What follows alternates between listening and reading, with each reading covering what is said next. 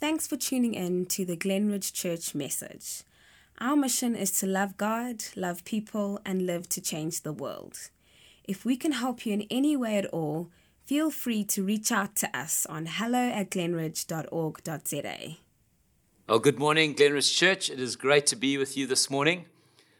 For those of you that couldn't make it to our worship evening last weekend, in the evening, it was a fantastic time and connecting with God, connecting with each other, breaking bread together, and really a phenomenal time.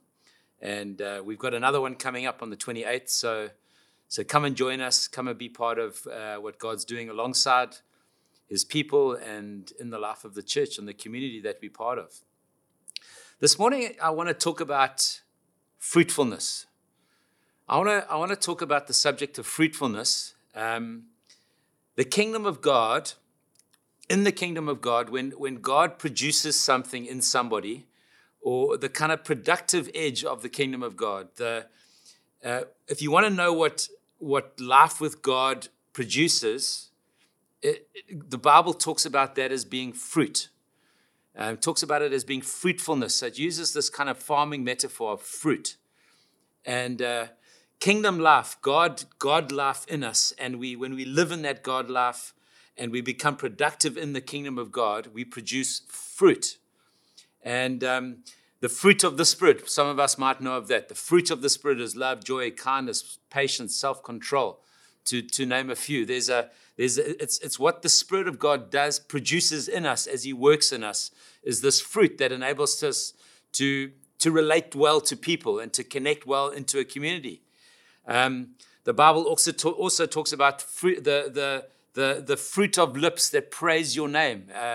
There's this sense of when our lips begin to, the fruit that comes from our mouths and from our lives, when we begin to praise His name, it's what praise of God produces, is this thing called fruitfulness. And this fruitfulness is expressed in many different ways, but I think three ways primarily. Probably in our character, kind of in who we are in the dark. It's fruit gets produced in our character, in our hearts, in our beings. It also gets produced in our conduct. The fruit of life with God is a behavioral change. It's the way we conduct our lives. It's the way we talk to one another. It's the way we interact with one another. It's character inside, but it's also that which is outside of us. It's the way we live life, the way we do life, our conduct, so our character and our conduct. And then thirdly, I think the life of God produces fruit in us through and uses us as a conduit or a channel, if you would like. We become a vessel that God uses to bring fruit to others, to bring impact into the worlds in which we live, whether that be at work, in our families, in our homes, wherever we are, whatever context we're in, we're available to God. We produce the fruit of the Spirit. We produce fruit of the kingdom life of God when we avail ourselves, when we operate in the gifts of the Spirit, when we begin to get used by God in acts of generosity or whatever it might be.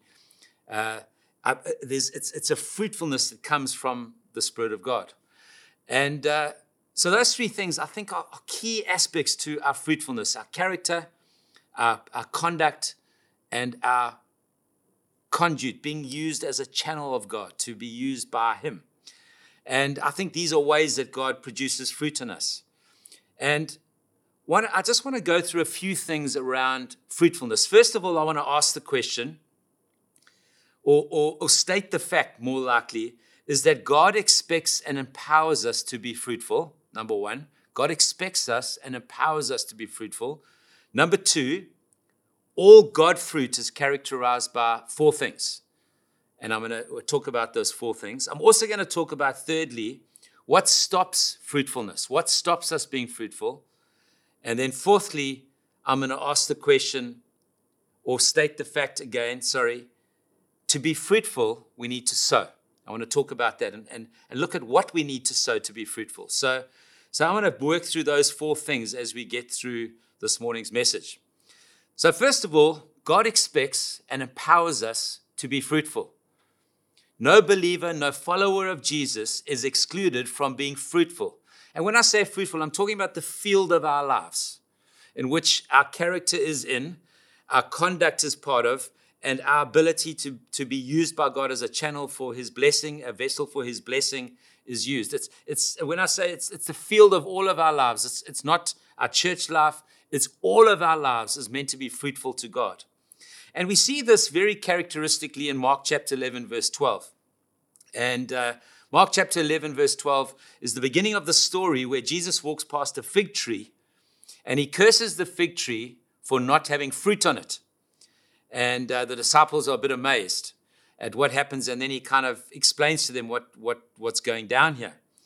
But it's quite amazing because actually the reason why Jesus was judgmental of that fruit tree was that it had leaves on it. He comes across this leafy tree that hasn't got leaves. And so a leafy fig tree was meant to have fruit. If it had no leaves on it, you wouldn't expect it to have fruit. But because it had leaves on it, it was expected to be that time of year to be fruitful. And so actually what was happening here is that actually Jesus was actually condemning and being judgmental of that tree for false advertising. It was saying, hey, listen, I've got lots of leaves, but I've got no fruit. And Jesus is saying, actually, no, we're meant to be fruitful believers. And I want to ask this question of us as believers, and I'm going to get into one or two other scriptures here about the way God expects us to be fruitful. But my question to us is that so often, friends, we live leafy Christian lives rather than fruity Christian lives. Actually, what God expects us to be is to be full of leaves, full of the kind of characteristics of a tree that's fruitful, but not just to be leafy, but to be fruitful. And when I say living a leafy Christian life, this is a question: are we living leafy lives or are we living fruitful lives? And a leafy Christian life is one of those lives that kind of just ticks the box. Yes, I've done my bit. I've gone through my thing. If I'm at Home Affairs, I tick the form, a Christian. And when it asks me for my religion, it's kind of a leafy life. It's kind of we do all the right things and kind of are seen to say the right things and seen to be at the right places. But actually, if you look at our lives, there's not much fruit. And Jesus is saying, actually, I want fruit from us. Somebody humorously asked this question. If you were accused of being a follower of Jesus in a court of law, if you were accused of being a follower of Jesus, would there be sufficient evidence to convict you?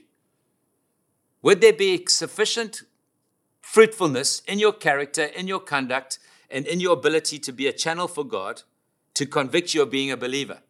It is a humorous statement, and I can't remember who said it. But I think it's one of the questions that many of us need to ask. Actually, what is the evidence? What is the fruitfulness of our lives that is declaring to everybody around us that I'm a follower of Jesus? I'm not just a leafy follower, but actually I'm a fruitful follower of Jesus.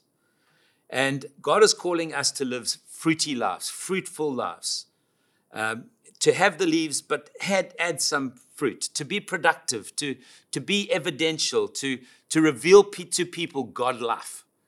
God, people can't see God. They can see you and me, and they see God through us, through the lens of Jesus in me. And Jesus is quite hectic on this tree to say, actually, you should be fruitful. That's no more. And friends, I want to exhort us over this time as we walk through this passage, through this sermon, and kind of as we head into the week ahead, to ask the question, how fruitful am I being? And to kind of start to apply some of these things that I believe are important as we walk through this journey of following Jesus. We also see in Genesis chapter 1, verse 28, it says that God blessed them, Adam and Eve. He blessed them, and he said to them, be fruitful, multiply, and fill the earth. Be blessed, be fruitful, multiply, and fill the earth. And so we have this command. It's the cultural mandate of humanity to be blessed. Because you're blessed, you're fruitful. But you're not just fruitful, you multiply, because all fruit multiplies. Not just fruitful, you multiply and go and fill the earth with fruitful, multiplying people. We are called by God right at the beginning of the book to be fruitful. John chapter 15, verse 6 is another great text. John chapter 15, verse 16 says this: "You did not choose me, but I chose you and appointed you to go and bear fruit, fruit that lasts." Isn't it incredible? Jesus says to his disciples as he's winding up his ministry on earth, "I have chosen you and I have appointed you to go and bear fruit." I've chosen you and appointed you to bear fruit. Have you ever thought of yourself as one being chosen by God, but not just chosen, appointed by God to be fruitful? This is what Jesus says to his followers. This is all trying to build the argument that God expects us to be fruitful and he empowers us to be fruitful. What about this last text on this little point?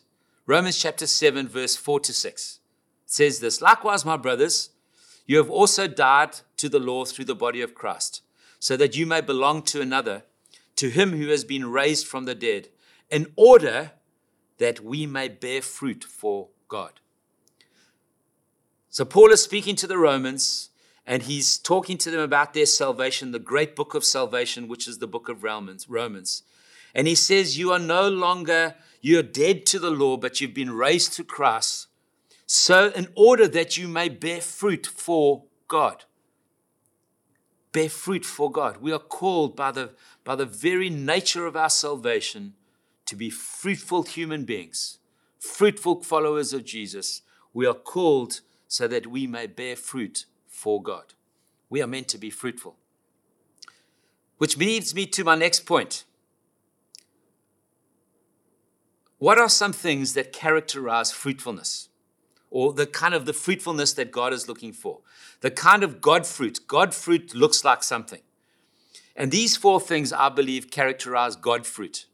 You know, the reality is this. The Bible often talks about good trees come because of good roots. You put a bad root, you get a bad tree. You can't take apples off a pear tree. You can't take apples off a pear root. If the root is pear, the fruit is pear. And there's many stories in the scriptures in the New Testament in particular about this. But so in other words, what I'm trying to say is that you can actually bear fruit from a wrong source, but it's not God fruit. It's fruit of the flesh. It's sinful fruit. It's kind of different kinds of fruit, but it's not God fruit. And so we've got to learn to distinguish God fruit from the rest of the kind of fruit that we can live our lives from or produce in our lives because we're connected or rooted in the wrong things. So these 4 things, I believe, are things that characterize God fruit. Number 1, it's visible and tangible. Visible and tangible. All fruit that God produces can be seen, can be touched. Because, and we're going to get on to why that's the case. Because actually fruit is for others. So all fruit that God produces, it's evidential. It's not hidden away. It becomes, even if it's character fruit, if it's deep within you, people start to notice, man, you are different. The way you respond is different. The way you love is different. I see you haven't got a short fuse anymore. What's happened? It's evidential. It's tangible. As I said earlier, people can't see God, but they can see the effect of God in our lives. It can see the power of God in our lives, the fruit that we produce. People can see the productive life of God in us as it produces fruit. All God fruit is visible and tangible. Secondly, all God fruit looks like God. It characterizes God. It carries the attributes of God. It carries the character of God in it. So, for example, a classic is this. The Bible says that you can speak in the tongues of angels. You can do these amazing signs and wonders and miracles. But if you haven't got love, you're a resounding gong and a clanging cymbal. So it's God fruit. You can produce fruit, but it hasn't got love. It's not God fruit. You're making a lot of noise, but you're not accomplishing anything. You're not really accomplishing it. You're not establishing anything. It's got to have love in it. And all God fruit looks like God. Because it's Him producing it in us and through us. So because it comes from God, it looks like God when it gets produced. And we've got to make sure that we are rooted in God to produce God fruit. So number one, all God fruit is visible and tangible. Secondly, it looks like God. It feels like God. It has the essence of God in it. It produces God-like other fruit. Number three, all God fruit is not primarily for you. It's for others. It's for others to eat of. Think of the fruit of the Spirit. Patience. You know, patience, people feel your patience as much as you do. I mean, when you're impatient, you get hit up and you get angry but actually people experience your patience. They experience your love. They experience your self-control. You see, all God fruit, we've got to remember, the fruit that God produces is tangible and visible. It looks like God, and it's actually for others. The only kind of fruit that eats itself is rotting fruit. When fruit rots, it's kind of like indulging in itself and eating of itself. That's rotten fruit. Actually, God fruit is there for others to eat. And then fourthly, all God fruit is multiplying fruit. All God fruit has got many, many hundreds and millions of seeds in it. And so when people eat of our fruit, it gets reproduced in them. So all God fruit is multiplying. It's visible and tangible. It looks like God. It's not for me, it's for others. And it multiplies. It actually begins to produce that same fruit in others. Your life affects and changes the world that you live in, the people you in contact with, and slowly but surely plants seeds in their lives as you begin to live, and you live this fruitfulness of your life. These, I believe, are 4 God fruit characteristics that we can't get away from. Point number 3, what stops us being fruitful? What stops us from allowing the productive life of God to work through us? Well, if you look at Colossians chapter 1, verse 10 in particular, talks about bearing fruit in every good work and increasing in the knowledge of God. And what that speaks to is the fact that actually to bear fruit comes from knowing God.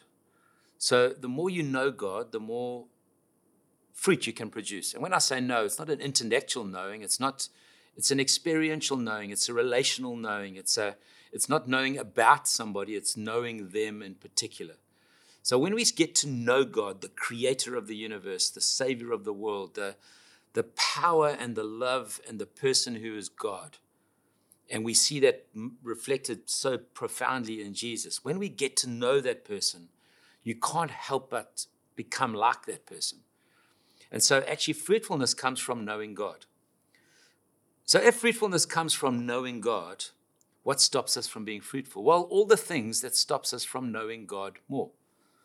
And Matthew chapter 13 is a great example or parable about knowing God. Because it talks about, it's the story of the parable of the sower. And it's actually not about the sower, it's about the soil. It's about the conditions of people's hearts that are able to receive and produce fruit, receive seed and produce fruit or not. And what's profound is that actually this parable is told, and it's said of this parable that if you don't know, if you get to know this parable, if you can understand what this parable is, it'll actually unlock all the other parables. And so the reason for that is because our heart is what seed gets sowed into, and it's our heart that brings understanding, and more than just our head. It's not just information, it's revelation that we live by and that we produce seed from. And that parable talks about 4 soils. It talks about good soil, and that soil produces 30, 60, and 100-fold. So it produces a crop that is 60, 30 of 100-fold. So if you sow one seed, it will produce 30 more, 60% more, 60 more, 100-fold more. So it's the sense of you sow this amount, but actually what it produces is far more. That's what good soil does. That's what soil that is fertile, that is ready to receive the seed does. But it talks about 3 other soils that don't produce that kind of fruitfulness. And this is where I want to get to. This is what stops us from producing fruit. Number 1 is this, a hard heart. It says that the sower went and put seed on the path. And because the path was well trampled, actually the seed did not go in, and the birds came and took the seed away. And so it didn't produce a crop. And so what we realize is that if we are hard-hearted, we'll never produce the fruit that God wants us to. Hard-heartedness. What is hard-heartedness? Hard-heartedness, I think, comes from disappointment, hurts, unforgiveness, where our heart starts to get very calloused because of it's trying to protect itself, sometimes legitimately, sometimes illegitimately, trying to protect itself. It gets hard. And so what happens is the word of God, the seed of God can't get in there.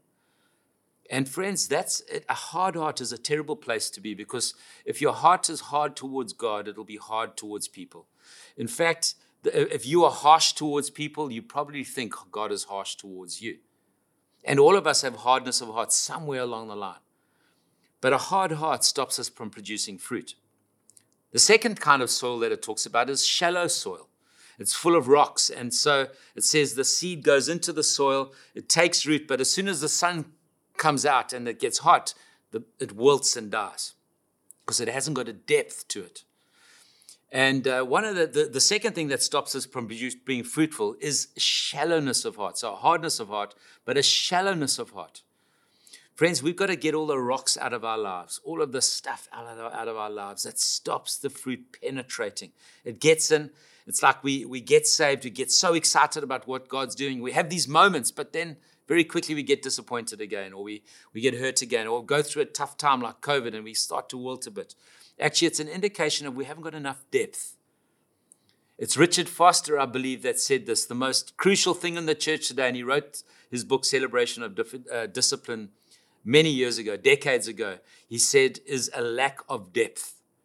Friends, we've got to not have soft hearts, but we've got to allow ourselves to deepen in God.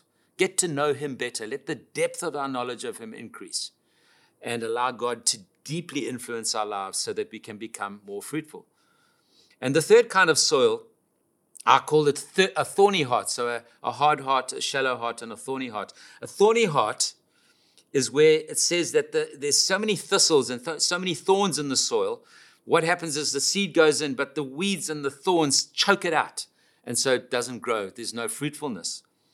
And this kind of heart is kind of, when we get choked out, we get overcrowded out. We kind of, there's no space for the seed of God, for the word of God, for the seed to really take root, to get root, and because it gets crushed out, overcrowded by the weeds.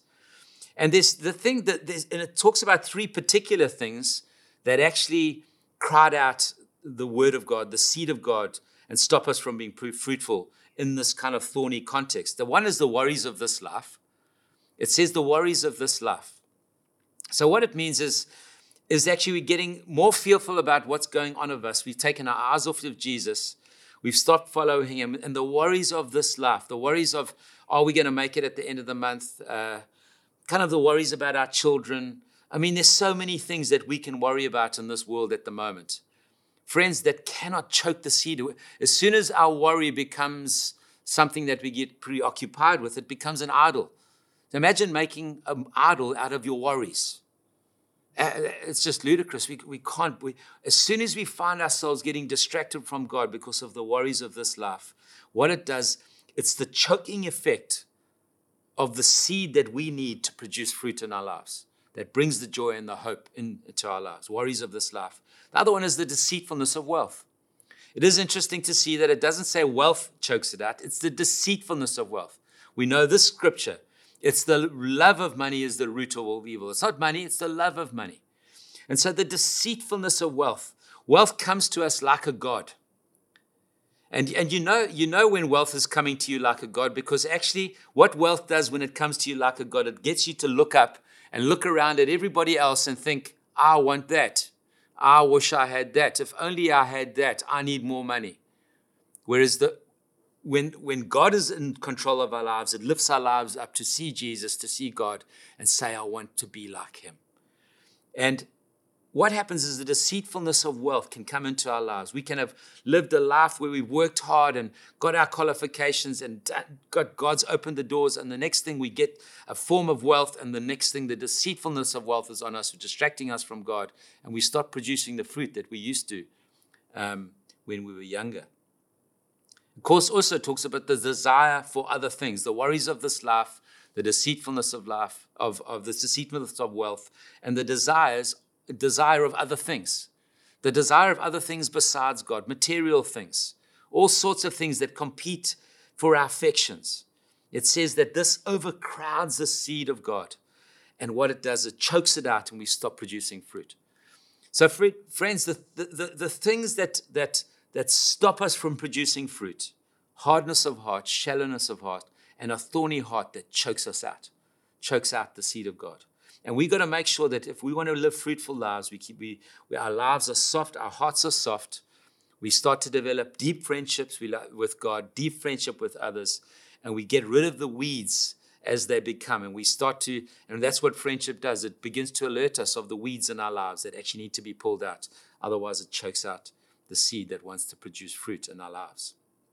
Fourthly, to be fruitful, we need to sow. All farmers know this. No farmer expects to produce a crop that he hasn't planted. And we've got to make sure that if we want to be fruitful, we've got to sow. This is such a profound, basic truth. If we can't expect a harvest if we're not sowing, if we're not planting, if we're not putting seed in the ground. And it is Galatians chapter 6, that is so wonderful in this text. It talks about not growing weary in doing good. Not growing weary in doing good. And we've got to, and it goes on to talk about how that when we do good, it's like sowing. And if you don't give up, and you're patient, and you allow God to do his work, at the right time, you will produce a harvest. So one of the things that we cannot do, and especially in a season now where we're going through a tough time with the pandemic, is that we cannot grow weary in planting seed. We cannot grow weary in doing good.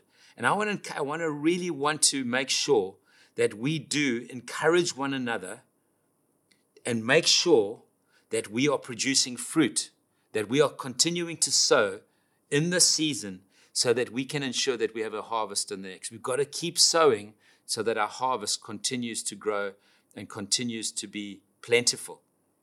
So, don't grow weary in doing good. Don't grow weary in sowing. You've got to sow. It goes on to say, use every opportunity. Use every opportunity to make sure that you are planting and that you will be fruitful on every occasion.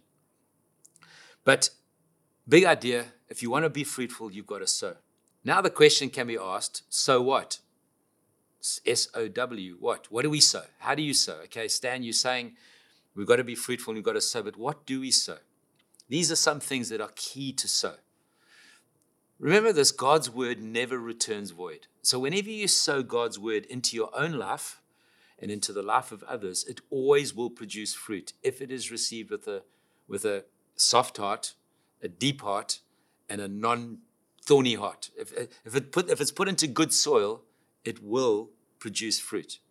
Can I just say this on the back of those soils? All of us, all the time, have always got variations of hard, shallow, thorny, and good soil. We've got a mixture of all of those in different areas of our lives, and we've got to constantly make sure that we're softening the hard parts, we're deepening the shallow parts, and we're pulling the weeds out of the weedy parts to make sure that we're continually growing our area of good soil. But God's word never returns void. It will always produce fruit. So always sow God's word.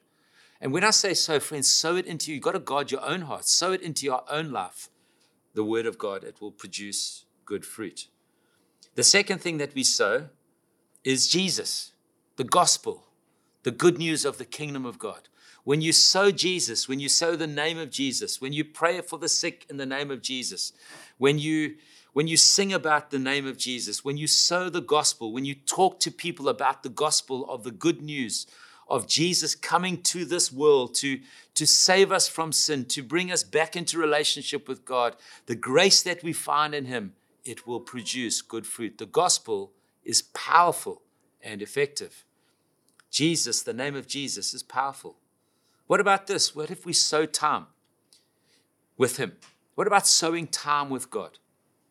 Friends, we've got to make sure that we are sowing time with God.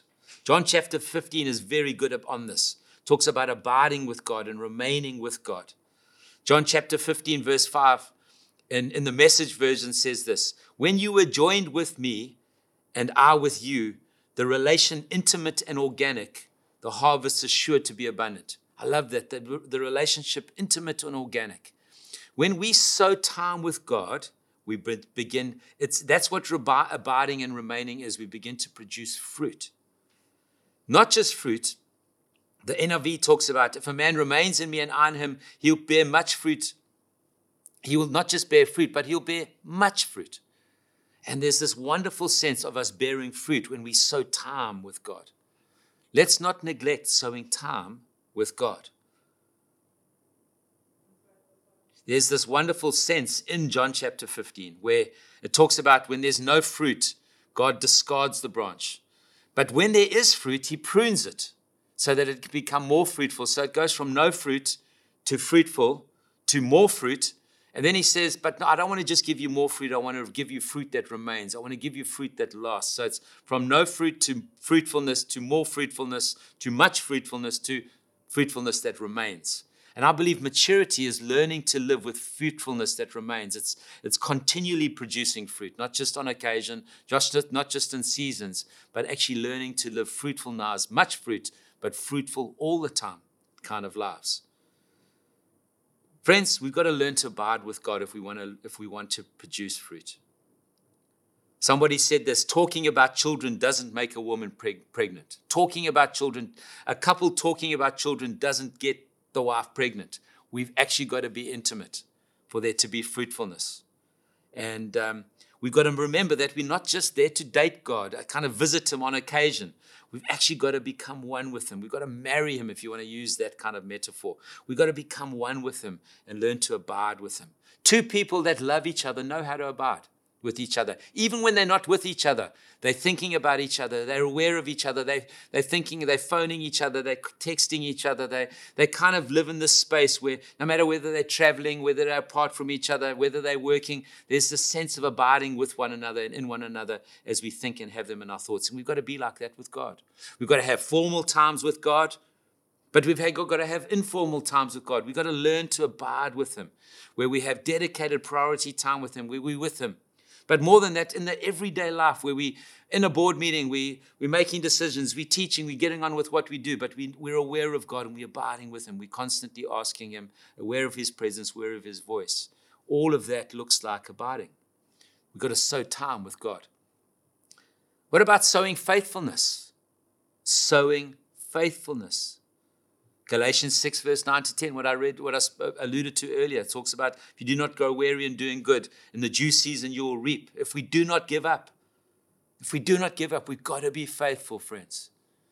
Faithfulness, you sow faithfulness. It's a commodity that is so in lack in the church today. We've got to sow faithfulness.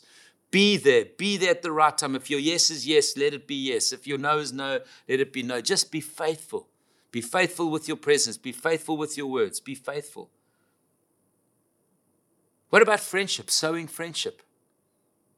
You know, one of the things, if we want to reap a harvest of friendship, we've got to sow friendship. We've got to sow into friendships. We've got to give time to friendships. What about forgiveness? Sowing forgiveness reaps a harvest of life and hope and joy. What about sowing financially? You see, this is not just a financial sowing, but it includes financially sowing. If we will sow financially, friends, that what it's saying to us is God's first. God's first in my life. I'm not going to worship mammon. When we sow finances, somehow God really reaps, and we begin to produce a harvest of finances amongst other things. What about encouragement? What about sowing encouragement? When we sow encouragement, when we just sow life into people, we begin to produce fruit that they begin to become something of what they call to be. What about sowing in worship? What about sowing in thanksgiving? What about sowing in prayer? These are all things what about sowing prophetically? When we start to see something of what God has for people, we begin to sow into that. We begin to sow prophetic. We begin to see prophetically what God has. We begin to sow. As we sow prophetically, we begin to see the fruit of God starting to be born by those around us. What about love and obedience? A going. What about participating in the Great Commission? When we sow in our going, friends, we participate in the Great Commission. And what we do is we reap a harvest of the nations. All these are areas, and there's many more, that when we sow into these areas, we sow the seed of patience, we sow the seed of faithfulness, we sow the seed of spontaneity. As we have opportunity, let us not grow weary of doing good. It's like in the opportunity we sow. Recognize the moment, it's a moment in God, and we sow. These are all ways of sowing, and how we sow and what we sow, what we can sow. And if we do that, we'll produce a harvest of incredible fruitfulness. Friends, I want to encourage you, and I'd love us to just look at our lives and say, God, you've designed me, you've appointed me for fruitfulness. Help me to produce more fruit. You know from this sermon that you are called to produce fruit. You know that this fruit has got a number of characteristics, and you know that if you want to produce fruit, you've got to sow some seed. Let's sow some seed that we can produce fruit in Jesus' name. And let us live lives which people can eat of. And when they eat of our lives, they start to become more like Jesus. It's a wonderful thing to be fruitful in the kingdom of God. Bless you. Have an incredible day. And I trust your fruitfulness is on the rise. In Jesus' name.